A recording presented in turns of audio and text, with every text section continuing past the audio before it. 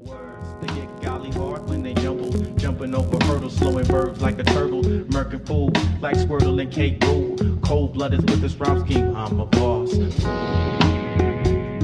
This is That Got Me Thinking, and I'm Ellie Newman. This week, I've been thinking about Sheryl Crow's song, Change Would Do You Good, and David Bowie's Changes. I've been thinking about the challenges of change and the ever-present fact that even when we desire it beyond all else, we fight its coming tooth and nail. I've been thinking about this conflict, external and internal, and the battles we wage with ourselves and others to stop the tides of change. My guest today is Kimberly Fulcher. Kim is a seasoned Silicon Valley executive and serial entrepreneur. She's the author of Remodel Your Reality, 7 Steps to Rebalance Your Life and Reclaim Your Passion, and the creator of the Get Your Groove Back, an on-demand coaching program for women. She speaks professionally about empowerment, engagement, marketing, and community culture, and runs a coaching organization that specializes in helping professional women succeed in their careers. And I'm just going to anoint you as the change agent because I don't think that coach is enough. From videos I've seen and the work of yours I've read, that's not enough. It's not encompassing enough. So welcome, Kim, and thank you so much for joining us today on That Got Me Thinking. Oh, thank you so much for having me. I'm very excited about connecting with you. So I'm going to start with a story that I saw on your website. You say, my humbling tale makes for a pretty good story. It includes a multi-million-dollar corporate bankruptcy, a midlife crisis, a wake-up call from Oprah Winfrey, a Facebook group that launched an empowerment program, the one that we're going to be talking a lot about, and a chance encounter with Arianna Huffington that reignited my belief in myself. So I just think we're going to start there. That could, I'm sure, take up our whole program, which we aren't going to let it. But maybe just if you could illuminate that a little bit as to what that path looked like. Sure. So, I have been a serial entrepreneur for about 20 years now, and my first company that I co-founded was this huge success, and that was back in the dot-com bubble days in, the early 2000s, and we sold that company for $40 million in just about 20 months. So I was getting all of these accolades and really being written up about being this, whiz kid entrepreneur because I think I was about 28 years old then. Fast forward to starting my second company, which was a company that was committed to providing affordable coaching to women. And that company was a ride and an education, and it did not end in an acquisition or going public, which is, what my hopes and dreams had been when I founded it. But rather, we went out of business. So the company failed. And that failure really took me not just down on my knees, but I joke that I was, face down with a mouthful of mud.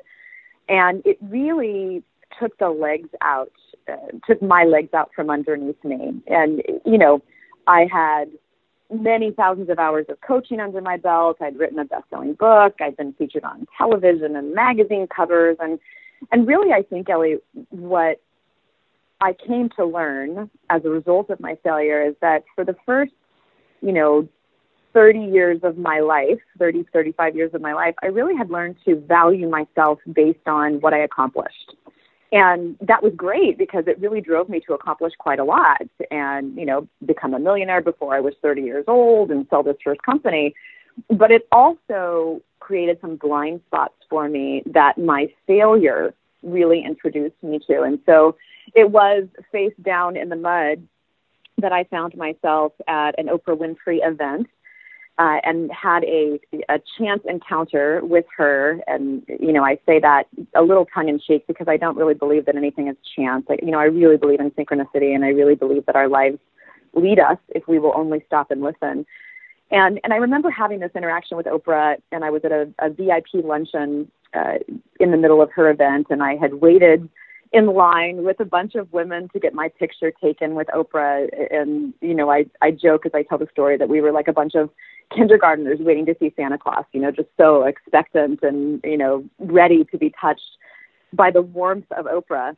And I was not cool at all. I was fangirl like nobody's business and falling all over myself to tell her how much she had really changed my life and how much I just really believed in her and admired her. And I'll never forget, she she stopped and looked at me straight in the eyes. And she does have this incredible warmth and authenticity. And she said, well, I appreciate that, but I want you to believe in you. And, I made it through the encounter and got my photo taken, and then I hightailed it to the bathroom, and it was, in a bathroom stall in a convention center that I found myself completely sobbing as a result of Oprah telling me that, she wanted me to believe in myself, because I wanted that too. And I had been hiding for a period of time as a result of my failure, licking my wounds and really doubting what I was capable of, because I'd fallen short of this goal, and very publicly, of course, and financially very painfully. And so Oprah really was the impetus that got me back in the game, and that, spurred me forward to get back to my passion, which was to empower women, to teach women. And it's what started my company now at KimFulcher.com. And what we do is help women to get out of their own way and help them find their worth and really who they are, so that they're more effective at what they do. And so I started that, and you and I both know, there's so much content out there nowadays. But we were starting really slow with our audience, and I was feeling very discouraged, very passionate about my message and very passionate about the coaching that I was offering to women, but very discouraged by how slowly things were starting. And I happened to be speaking at an event that Arianna Huffington was also speaking at, and she has been, another woman who I just so admire and respect. And so I did it again. I fangirled all over her, totally not playing it cool. And we really connected to the degree that I started working with her company, Thrive Global, that promotes wellness to corporations, and started facilitating wellness events for them, and then started blogging for them. And Arianna really, even beyond my interaction with Oprah, helped me to develop the confidence that comes as a result of someone else believing in you when you're not sure. So, that's a very long story to kick us off with. But I think the point is, no matter who we're looking at, no matter what they've accomplished, we all want to be okay. We all want to know that we do good. We are all a little unsure of ourselves. Everyone has insecurities, even the queens among us. And, so what I endeavor to do every single day is to take what Oprah gave me and what Arianna gave me and to pay that forward, so that any woman I interact with is going to be reminded about how amazing she is, no matter what she's dealing with in the moment, if that makes sense. Well, so Oprah talks about she talks about, I've heard her say it a couple times, that after every interview, no matter whether or not it's Beyonce or George Bush or the person who murdered his 2 kids, that they ask at the end of the interview, was I okay? Was that okay? Yes. Did I do okay? And yes, because we all want that, right? Yeah, and your story, there's so many points that are making me think so many different things. So I'm definitely veering off the path now, but I think in a really important way is just from the beginning, the fact that you had such a huge success in all areas that I think anyone dreams of success, external success, and internal as far as reaching your goal, having a company that was so successful and sold for so much, and you got the recognition and it led to other things. How was that not enough? Why did you feel that you had to do it again? And it wasn't clearly just because it was really fun, because then maybe it being another success wouldn't have mattered as much. Have you looked at that? It's such a great question. And, I think at the point that I started my second company, the company that did not succeed, I was trying to prove something, right? And don't we all endeavor to prove something, prove we're good enough, we're smart enough, we're capable enough. And I think mine had, a bit of a female tinge to it, of course, being a woman. But I also had been, the young woman who sometimes was not given a lot of credit or credence or even really listened to very seriously because perhaps I was considered attractive. I was doubting that my first success was really all about me. And I had that kind of little voice in the back of my head that all women do, where I was wondering, well, maybe it was my co-founder that really made that happen. maybe I'm not the one that's going to be able to do this on my own. And I think there was a very and big then you went part ahead of and me validated in the those second fears, company. right? Yes, didn't I? I lived right into it, right? And the funny thing is, it's the lesson. I learned so many lessons, and in both my first company that was a success and my second company that was not. But I think the biggest thing that really got in my way with the second company was that because I had something to prove, and that was I could be the founder CEO. I was smart enough. I was able to do it because I was coming from that proving something mindset. I was less able to listen, which is one of the things I'm best at now, and less able to use data to validate and to adjust. And when I say to validate and adjust, I think we always want to look at the results we're creating in order to either validate that we're on the right path or to validate that we need a course correction. And I know you were going to be talking about a little change today. But I think I was not yet in the level of self-belief where I could admit I was wrong without that costing me something. And so that really got in my way from reading the tea leaves that were right in front of me. And I think that's one of the things that caused the company to fail, because I was not ready to say I was wrong. Well, and it's something you talk a lot about in your writing is the why, and why the why is so important, right? And if the why is proving, then you've already shackled yourself in a way, because then are you ever going to be enough? If the first time around and the first success didn't prove that you were enough and good enough and smart enough and capable enough, would that ever, even with a second success, have validated your sense of maybe not really feeling like you were? And it's such a good point. In Thrive, with the wellness workshops that we teach, we have something called Have, Do, Be. And it's just a very simple model, and it points to how people get their value. And we all are taught when we're very young that we're valuable because we have something. We're rich, we have a title, we have accomplished something, right? Do because, we are validated because of what we have, or we're validated because of what we do. The title that we have, maybe an award we've received, the degrees that we've accomplished.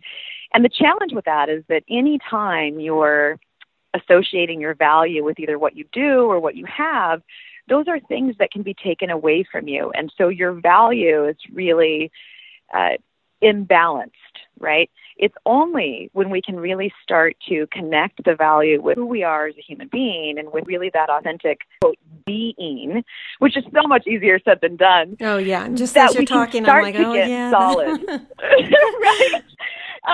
And so really, Compass failing, my second company failing, that gave me a huge gift, because it took the have and the do right out from underneath me. And I had no other choice but to connect with who I am as a woman and what I believe in. And, I think that's the reason that we've really started to succeed at the level that we have at KimPulcher.com, because now, my why is about women. I love women. We are amazing. We make the world go.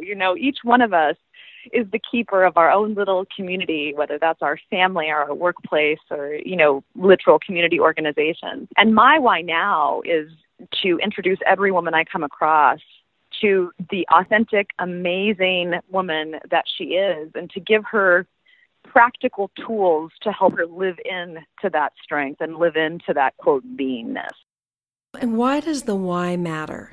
Why is it important to discern what the why is, and then the essence? You talk about discerning what the essence of that why is. Yeah. So that's a really interesting question, and there's two parts to that, in my opinion. I think first, the intention behind our action, the motivation behind our action, is something that we don't look at very closely, because we're all so busy doing, right? And having and keeping, protecting what we have, that we don't spend a lot of time thinking really about who we are. But what I know to be true is that any worthwhile endeavor, what I'm doing at KimPulcher.com, what you're doing right now with your podcast and with your strategy work, it is a tough go, right? It is a competitive world, and business is not for the faint of heart. There are constant course corrections, constant challenges in front of you when you're in business. And so I think, especially for that reason, understanding why you're doing what you're doing, outside of, the kind of shallow answers like, well, I need a paycheck, so I got to pay the bills. But really understanding at a soul level, why am I doing this? That can push you through the hard parts. And essence, that's a powerful, funny little thing. Because what I have found in, 12,000 hours of coaching now, working with professional women, is that many times we keep ourselves from experiencing happiness because we've created this picture in our mind about what success is supposed to look like. And yet, if we really get down to the why, why we want that success, what we'll find is that the circumstances for our happiness are already in place. The essence of what we're looking for, why do you want success? Well, because I think that will make me feel secure. The essence of why you want success is really about feeling secure. Or why do I want to be married? Well, because I want to feel loved. The essence is about feeling loved. And if we look at our lives and we allow the rules that have been given to us to change, what we can find is that we have the essence of what we're looking for even well before we get our goals. And if you can connect to that essence on the way to your goals, your satisfaction is going to be much higher in the pursuit of them. I think what's so powerful about your work is the combination of the soulfulness with the practicality. Yeah. And you're such a good writer, and you're so funny. I was cracking up all through. Oh, thank you. One of the moments was you said you can't bring everything or everyone with you to your new normal. So true and so important. And so let's talk about that around the idea of what keeps people stuck, because you've mentioned it a little bit. One reason why people might stay stuck. And this other one that, you want things to change, but you don't want anything to be different. Yeah. So there's a couple of points here that I think are really important. First, I love practicality.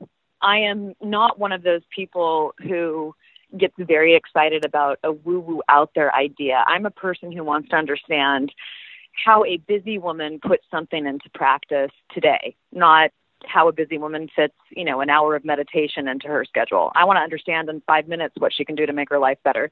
So I always really veer toward the practical, and I really appreciate your input on the blogs, because what we try to do is always have 3 practical steps that are coaching homework based that our clients can use or that our readers can use to make things work in life. And first I'll talk about stuck, and then I'll talk about taking everything with you. So what I find when people are stuck is that typically what is happening is that either we are resisting something that's going on in our life. So things don't look the way we want them to. And rather than focus on how we want things to be, it's the human condition, because your brain does not wake up in the morning and look for ways to make you happy. Your brain is constantly on alert to keep you safe.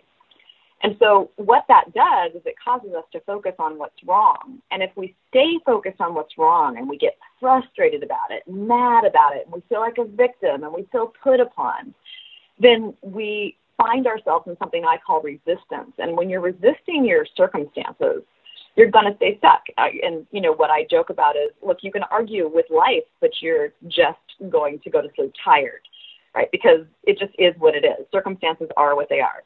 So the first thing we want to do is really make sure that we're getting our arms around where we're resisting, and we're focusing our energy on naming what's wrong, naming what we want instead, and then putting all of our focus on what we want instead, where most people put all their focus on how unfair their problem is. And that's going to keep you stuck. That's resistance. The other thing that can happen that keeps people stuck is a little bit more difficult even than resistance. And, when we are afraid that we're going to have to give something up, in other words, we're going to lose something if things change, then unconsciously we can keep ourselves stuck. And yes, what I say is, look, if you are setting off to new lands and you've got this big, exciting goal in front of you, there are going to be some habits, some beliefs, even some people that cannot come along with you. And if you focus on all the things you're going to have to give up in order to make the changes that are required to make your goals a reality or to make your dreams come true, then you're never actually going to get there, because, again, your brain will do anything to keep you from experiencing pain. So stuck is a matter of focusing only on the problem or of being afraid of what you're going to have to leave behind instead of what you're going to get once you get to your new dreamland, if that makes sense. And you're going to have to. I mean, you have to, if nothing else, you have to give up the known. You have to. And, I have a blog that's one of my most popular blogs, that's How to Navigate Change, on KimFulcher.com. And, there are 4 steps to change that I typically use when I'm working with a client. So, and I'm going to use a ship as an example. So stage 1 is status quo. That means your life is happening as normal. And if you were a ship, you would be docked safely at a port that you know the coffee shop right there, the people that walk by, like your ship is safe in known territory. And that's where most of us live. We maybe dream about a foreign land, but we stay docked. And then stage 2 is what we call disruption. And that means that you have picked up anchor and your ship is going to go out on a journey.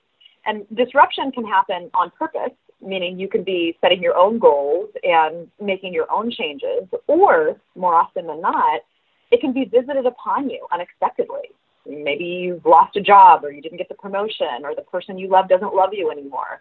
But that stage 2 can feel very scary, because even when you're going for something you want, you have to leave the known behind, right? So you've picked up anchor. And then in stage 3, this is where normally people freak out and quit, to be scientific. Stage 3 is adjustment. And it's where, if you were a ship, you have set sail to the degree that you can no longer see your old land. So the old ways are gone, but you haven't arrived at your new shore yet. So when you look around you, it's just this open water. And what happens with most people is that open water, that unknown feeling, is so terrifying that what they do is they hightail it back to their old dock.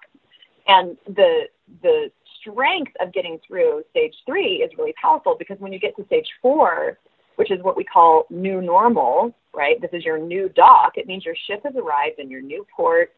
You've set down your anchor in this beautiful new place, and now you have new life. But even with that new life, you had to leave the old shore behind. And that's what stops most people from really making their dreams come true. They don't want to leave that dock.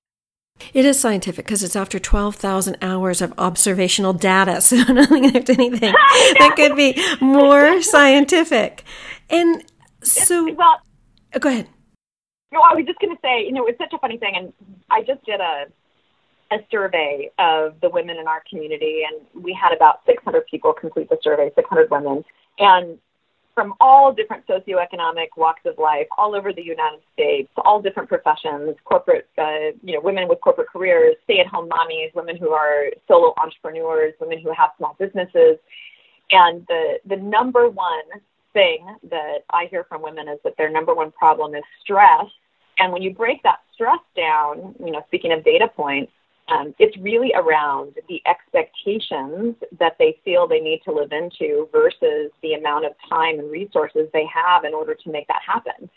And so, what data tells us, or what data shows us, is that we're dealing with a world that's asking us to be this, brand new, fancy, sexy ship that goes at Mach speed and can handle like 25 tasks at a time while we're going for our new dream, right? And so what the data tells us is that really life is, how do I want to put this? I think for an everyday American woman, life is actually not set up to help you successfully make the voyage. Life is actually set up to cause you to question yourself and to doubt yourself and to live into someone else's expectation of what it is to be a successful woman. And so my soapbox is always around making sure that I'm asking women to take a very close look at the expectations they're living into and make sure that those actually line up with what they think is right versus what's being asked of them. And what they want as well. You spend a lot of time on that as far as what do you want? And I love that you call people on it and say, it's not true that you don't know. You know, you might be hidden down very deeply, and you might not want to look at it and you might not want to admit it, but you do know. Has that been your experience across the board working with people? Yes. So the number one thing that I hear from people, women and men, but especially women, is I don't know. And I do not buy that, because there is a knowing within us. There are only two reasons that you don't know. Either you have not taken any time to connect with yourself intentionally, and that's not a knock, because life does not invite contemplative time, right? You have to make that time. It's not going to just pop up and say, hey, here's some time to think about your life. So part of it is just really not having that connection with ourselves because we're so busy taking care of everyone else. But really, what I find is the biggest barrier between connecting with what you know is giving yourself permission to know a thing without acting on it. So, for example, if you know that you hate your job, if you know that this is not the career path for you deep down inside, but you're terrified about going out and looking for a new job, well, you're going to pretend you don't know what you want, because knowing what you want means you're going to have to go find a new job. Or, you know, even more tender territory. Maybe you know that you're not in a good relationship. Maybe you know this person is not treating you the way you deserve to be treated.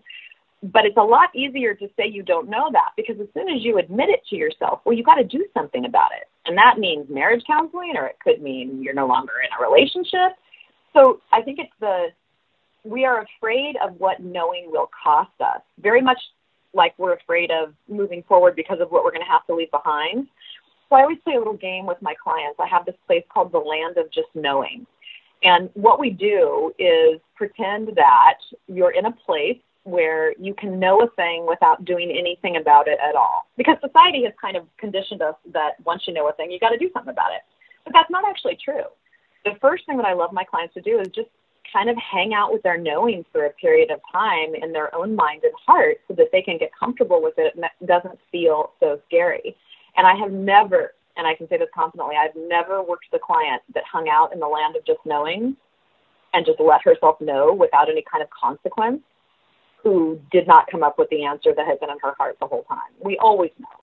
And the answer could be, I'm going to choose it. I know it's not the best, and there may be some problems with it, but, you know, I'm going to look at my value system and my priorities, and that's okay too. And I think that's so freeing that you create that space for people to say, you know what, you can acknowledge what's true. You can open your eyes and be willing to look at it, and then you can choose what you want to do with it. Yes, yes. And the most powerful statement around this that I think really hits home is denial does not remove a problem. It reduces your power to deal with the problem. Here's the other thing. You can come to a truth that you don't like your job or you're not happy in your relationship, and that doesn't mean you need to quit the job or you need to not be in the relationship. It may just mean you need to communicate and ask for what you need in a very clear way. And that's another thing that we women are really discouraged from doing. We are not encouraged to rock the boat, raise our voice, raise our hand and say, this is not working for me. We are socially conditioned to be yes girls, to not make anyone uncomfortable, to not create any broken glass. And there even is blowback for women, I think, more than men when we do raise an issue. So what I'm constantly reminding women is that, A, you deserve to be fully supported. You deserve to be loved for who you are. And you 100% deserve a voice in every important relationship or endeavor you're in. But no one is going to give you that. You must take it. And that is a daunting proposition for many of us. Well, and I think that's what's so powerful about your practical approach to this and the 3 steps is it's not just something that you read and say, oh, yeah, that's so true. And, oh, that makes me feel good. Or, oh, I'm inspired. It's like, okay, now here are the 3 actions that you have to take. And you say you can't behave in a way that conflicts with what you want and hope to get it. And I think yet so many of us do it. And I'd say all of us do it at some point in our lives, right? It's like, well, yeah, I want to get that, but I'm really going to act in the opposite manner. And I'm going to still really hope and believe the universe is going to give it to me. Yes. Well, so I think the secret and the law of attraction has introduced such a powerful and actually scientific concept to the world. And yet I do think that sometimes the message can be lost because it is important that you are focused on what you want and that you're thinking about it, and that you're feeling good, and that you're feeling grateful. But it is not enough, right? You have to match your behavior with the goals you're looking to bring into life. Or, you can think your way happy, but you're certainly not going to think your way to those results. So an example I'll use, and I'll use myself. I just finished my 2nd book, and, my goal, this book is about empowerment, and it teaches women how to use their power in practical ways. And my premise is that power is not actually something you have, right? It's not this scary concept that some people get at birth and some people don't. Power is about your ability to use your energy to influence your life, right? It's about having agency. And agency is a psychological term that just means that we are able to manage our own behavior and impact our own results. And when we are behaving for our goals, this amazing thing happens and we start to make progress toward our goals. So I was talking with my agents, probably 6 months ago, and I was in my 5th revision of my book proposal because we are shopping that to New York publishers right now. And she said, well, what is it that you really want, Kim? And I said, I want to touch millions of women's lives. And, hardcore goal, I want to be a number 1 on the New York Times bestseller list. That is a bucket list goal for me. And she said, are you writing every day? And I was like, well, what kind of question is that? And that's exactly the right question, because what I was doing is thinking about what I want and thinking about being this number 1 New York Times bestseller, but I was only writing about 3 days a week. So you have to line your habits up with your goals in order to move those goals forward. The correction I made was I started making sure that I wrote every single day, whether I was inspired or not, whether I wanted to or not. And lo and behold, in a few months' time, we had a brand new next edition book proposal, and now we're shopping that sucker. And, I'm 1 step closer to the goal. But it wasn't enough for me to think about what I wanted. I had to actually, roll my sleeves up and do the work of a bestseller. And the first part of that is you got to write it. And just like that, with, if you want a healthy, fit body, you got to eat for that and you've got to work out. If you want a great marriage, you have to behave for that. Whatever it is that we want, we need to line what we think and what we say and what we do up with that goal. And when you do that, you will get the goal. But I've actually never met someone, Ellie, like I've never coached with someone, and this is 12,000 plus hours of coaching, who didn't have some misalignment between what they wanted and what they were actually doing with their time. And that is the magic of really getting into coaching and into practical steps that help you make modifications. So I want to come back to that in a minute, because you have in your articles and your website a list of questions, and they're such good questions identifying what you want, and the ones you devise as to, what are the 5 emotions that you want to feel each day. So really breaking it down into the aspects of what you want and the elements in a way that I haven't seen before, which is fantastic. But before that, just when you're mentioning, that you realized you had to start doing things that, once you had laser focus, shining on your goal, you then had to start doing things. The other element of that you identify is, because you say there are 2 questions to ask and answer. And one is, what do you need to start doing? The other one, I think, as you must, because it's the second question, equally important, is what do you need to stop doing? Yes. So here, I think we get this order mixed up most of the time. We're very used to being corrected, right? As much as that's no fun, we're very used to being told, Well, and let's use health as an example because it's such a universal thing with women. Funny thing with this survey that I just mentioned that we did with women, the number one problem women struggle with is their body image, even more than stress, which even in today's day and age is maddening to me. But let's just imagine that you have a listener who's not entirely happy with her physical fitness level, not entirely happy with her weight, having a hard Let's time really with the aging stretch process. our imaginations and try to If that were to happen with any woman, right? Every single woman on the planet. Yes, exactly. So the first thing we do is our culture has taught us, well, let's just take things away. Let's stop eating entire food groups. Let's eliminate.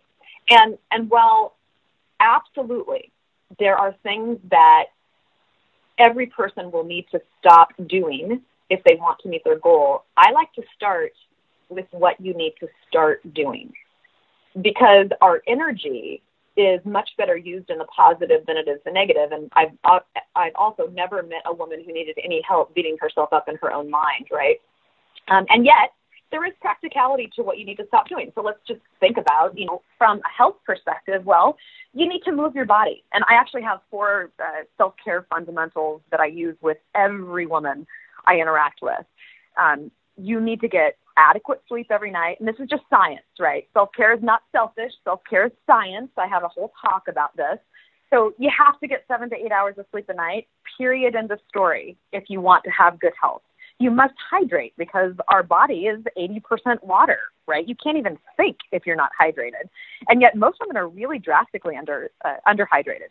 So we need to hydrate. We need to eat food that nourishes, right? These are all things we need to start doing. And when I say food that nourishes, I mean food that grew by the hands of the good Lord, right? We need fruit, we need vegetables, we need whole foods that have not been through a processed factory. And, I've been my ideal weight for longer than I can remember. I don't count a fat gram or a calorie, but I eat like I like myself. And that's what I teach my clients to do. Eat like you like yourself. And that's the final thing we need to do of the 4 things of self-care is we need to find some way to release our stress. And that's different for everyone. That could be gardening, it could be meditating, it could be a hot bath, it could be an actual workout. But these 4 things we need to start doing. And so if you want great health, you must take care of your physical body, and those 4 steps can help.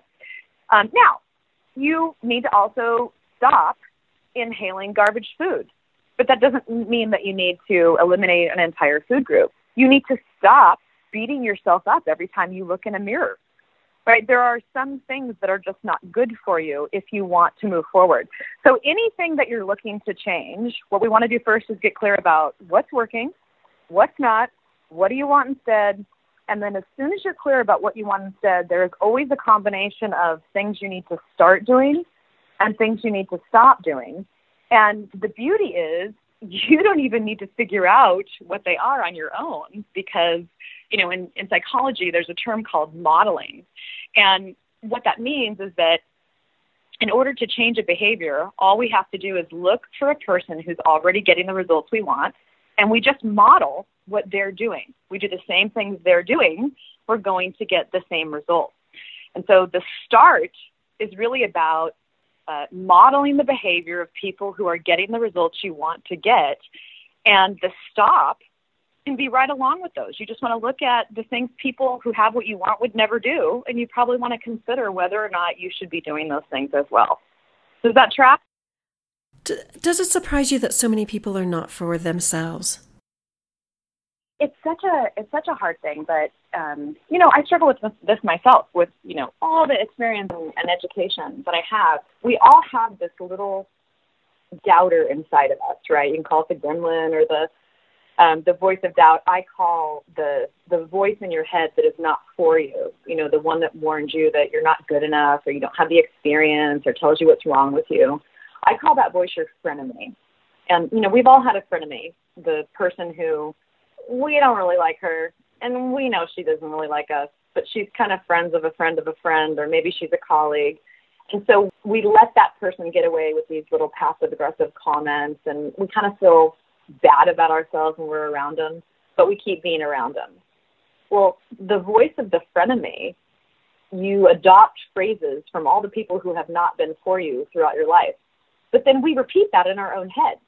And so one of the things that I'm adamant about is really taking control of that voice in our head and replacing the voice of the frenemy with the voice of our best friend, understanding that the frenemy is actually not trying to hurt us. Right? She's trying to help us. She's trying to warn us about what we need to pay attention to. And so what we want to do is we want to acknowledge what she's saying, but then we want our best friend to come in, and we want our best friend to help us take the kernel of truth in what the frenemy has raised, but help us to do that in a positive way. And we've all had that best friend. You can do it. You're amazing. Remember who you are. And, I try to be that voice of the best friend for the women who are in my community. I try to reflect back to them how amazing they are because, women are rock stars. What women keep going, what women contribute, what women give of themselves, it just completely blows my mind. And yet, very long answer to your question, I've never met a woman who didn't have that frenemy inside of her, and we need to muzzle that chick because she is not helping us get ahead. And why does what we don't say matter as much as what we do say? In our own mind, I think that what we don't say is all powerful because it's incredibly important for us to be our biggest support system. Now, in our outside voice, that's not always true because what I typically find with women is not that we say things we shouldn't say, but that we don't say things that we should say. Speaking up for yourself is two parts. One part of really using our voice for our own empowerment is about that voice in our head and making sure that we're really only allowing positive, empowering, productive, or constructive thought patterns to go on in there. The other part of speaking up for yourself has to do with opening your mouth and using your voice. And we really have a hard time with this, as girls do. And that's because socially we are conditioned not to make anyone uncomfortable, to be the good girl, to be agreeable. And even in today's, society where I think women are coming into their own like never before, we are still not always encouraged to use our voices. And so the thing that I strongly encourage women to do is to get very clear about when they're not using their outside voices to speak up for themselves or to stand up for themselves. And I have a little game that I play with clients. And, to your point, everything I do, I like to make sure that I have a practical, kind of funny way to interrupt behavioral patterns. So if you have a hard time speaking up for yourself, like let's say you're in a meeting and you're too nervous to share your idea, or you're in a meeting and someone makes a not so nice or a passive aggressive comment and you want to say something to that person, but you're uncomfortable, so you don't. But then what happens is you go back to your desk and you kind of obsess about it, or you go gossip with a friend about it. So what I suggest is that we play this game called thought bubbles. And anyone who's ever liked a comic knows, little comic strips where they have those little bubbles above their head that shows, you what they're thinking. In thought bubble, what we do is I just challenge my clients to fill in the bubble above your own head. If you were going to say something, what would you say? And what that does is it gets the brain conditioned into a pattern where women can really start to access what we would say if we were going to speak up for ourselves, because the unspoken is very dangerous when you are out in the world. I want to talk about, in our last few minutes, I want to talk about the aspect that runs through what you've just been discussing and a number of issues before is the noticing. To catch yourself, you talk about it, to catch yourself when you start to use your voice for bad and you're not beating yourself up, and you ask, what's going on around you? Who's around you? What are you afraid of? Why are you playing small? And this would come up just as in what you're talking about. Why aren't you speaking up? What is it that's going on? And what we talked about a moment ago as far as the modeling, because there's a balance there, right? And how we began the conversation is modeling's great once you've determined the essence of your goal, right? But that is truly your goal, that it's something you're doing for pleasure, not proof, and that it's then great to pick someone to model after. But if we just initially decide, oh wow, that person seems like they are doing a better job than I am, I'm going to model after them, it's not going to work, right? So there's this noticing, and you have another game. I'm loving your games. You have another game that is sort of the it not it game. To be able to identify what is the thing that, to learn to trust that inner voice as to what is the thing that's right for you. Well, so you've said so many things there that are important. So 3 things that I want to touch on. The first part is about awareness. Awareness is power. Right? There is not a single thing we as human beings do that is not intended for our benefit. The brain operates on something called positive intent. So that means if you're doing something that seemingly undermines you, there is a good reason you're doing it, right? We don't just do things arbitrarily. So the first thing that we want to do always is to become aware of our behavior, and especially to become aware of our behavior when it doesn't serve us. Not to beat ourselves up, but to allow ourselves to start collecting data. And we do that with the second point by asking questions. There will be a pattern. If you're not speaking up for yourself, there is going to be a pattern about the person or type of person that puts you in that situation. There's going to be a pattern about the circumstances you're under. Maybe it's about pleasing someone or seeking approval. And so awareness coupled with our ability to really ask questions about what's going on with me right now and who makes me feel like I cannot use my voice or like I cannot go for something or, whatever it is that you're being held back on. And then the third component is really around making sure that we're constantly connected with our true north, right? So imagine a compass. True north is what you want. And life is designed to help you pay attention to anything but that. So when we're constantly coming back to, what do I want? And sometimes that starts with, what isn't working here, right? And then, what do I want instead? Like, it's such a powerful question to always be asking. And then when we can put what we want instead at true north, and what we want instead can be something as simple as, hey, you know what? I want to be able to speak up for myself. Right? That's my true north. Then we give ourselves this space to start considering a new way of doing things.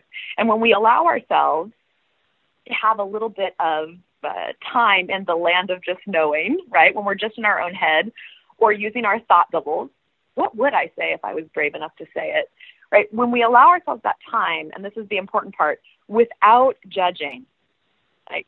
You are not wrong because you're scared to speak up. You're not wrong because you're having this problem. We're so used to diagnosing ourselves, with what's wrong with me or what happened in my childhood that's stopping me from following through.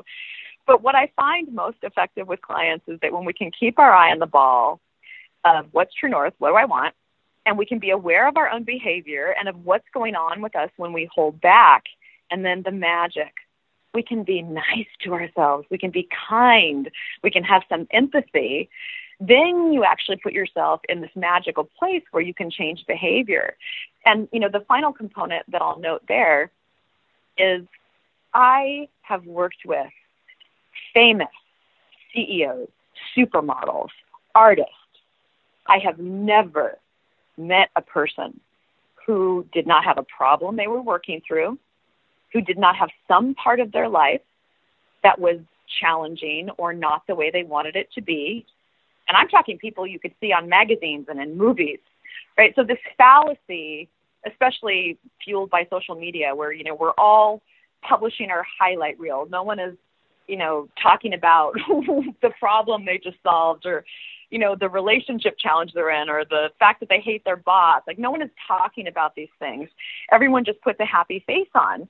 And the most important thing for any and every one of your listeners to understand is that, life includes problems. There is nothing wrong with you because you have problems. That is part of the human experience. And so I think just a level of kindness to ourselves gives us a great deal of power to change and evolve.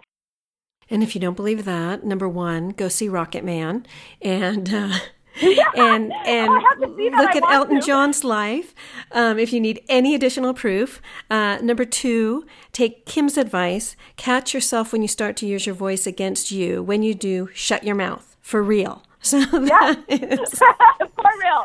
That is number two. And then number three, open up your computer or your phone and get yourself over to Kim Fulcher's website and start watching some videos and reading some articles and hold on until you can get the new book.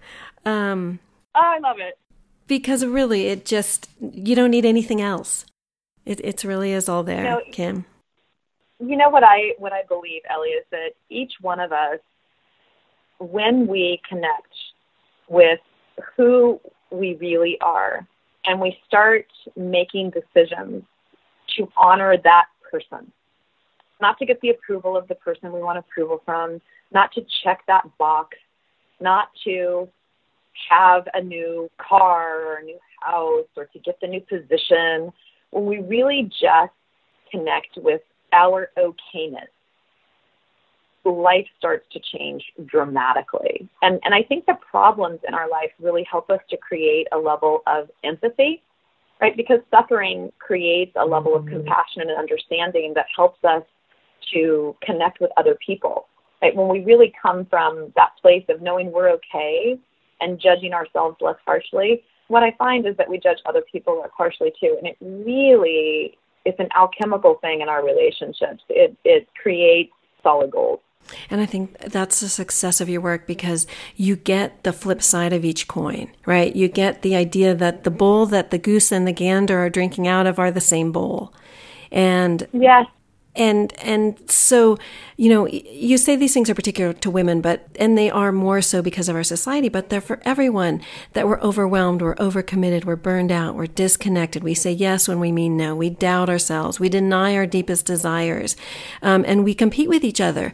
And it is this coin that is the key as far as, yes, all we have to do is know that we're okay. And yet it's because we don't know that we're okay that we do all these other things. And so there lies the challenge and the magic right there on the same coin. It's so beautifully put. So beautifully put. Well, thank you so much for joining us. Can't wait for the new book. But in the meantime, you can head to Kim's website, kimfulcher.com. We didn't even get to talk about getting your groove on and the 4 paths that you've identified, but all the first page of the website right there. And the other amazing part, and we didn't get to talk about it, it's all free on the website. So you can just dive in. Yeah, and I think the bottom line is, for whoever is listening, my message is you are okay. And no matter what you are facing, no matter what it is, you 100% can figure it out and you can get through it. And you do that with a lot more joy and a lot more grace when you do it openly and honestly with a group of others who are also wanting to live in that way. And that's really what we offer at kimfulcher.com is community and a lot of free content that's very practical that can help you make changes in your life. And I just want to so honor you, Ellie, for the work that you're doing, because spreading the word about things that make you think, right? This is what helps us grow. We got to notice. All right. And I'm going to end the show with the way that Kim ends all of her messages. Know that life is happening for you. From Kim. Thanks again. Yes. Okay. Thank you so much. Great to talk Ellie. to you, Kim. Okay. Bye-bye. Bye-bye.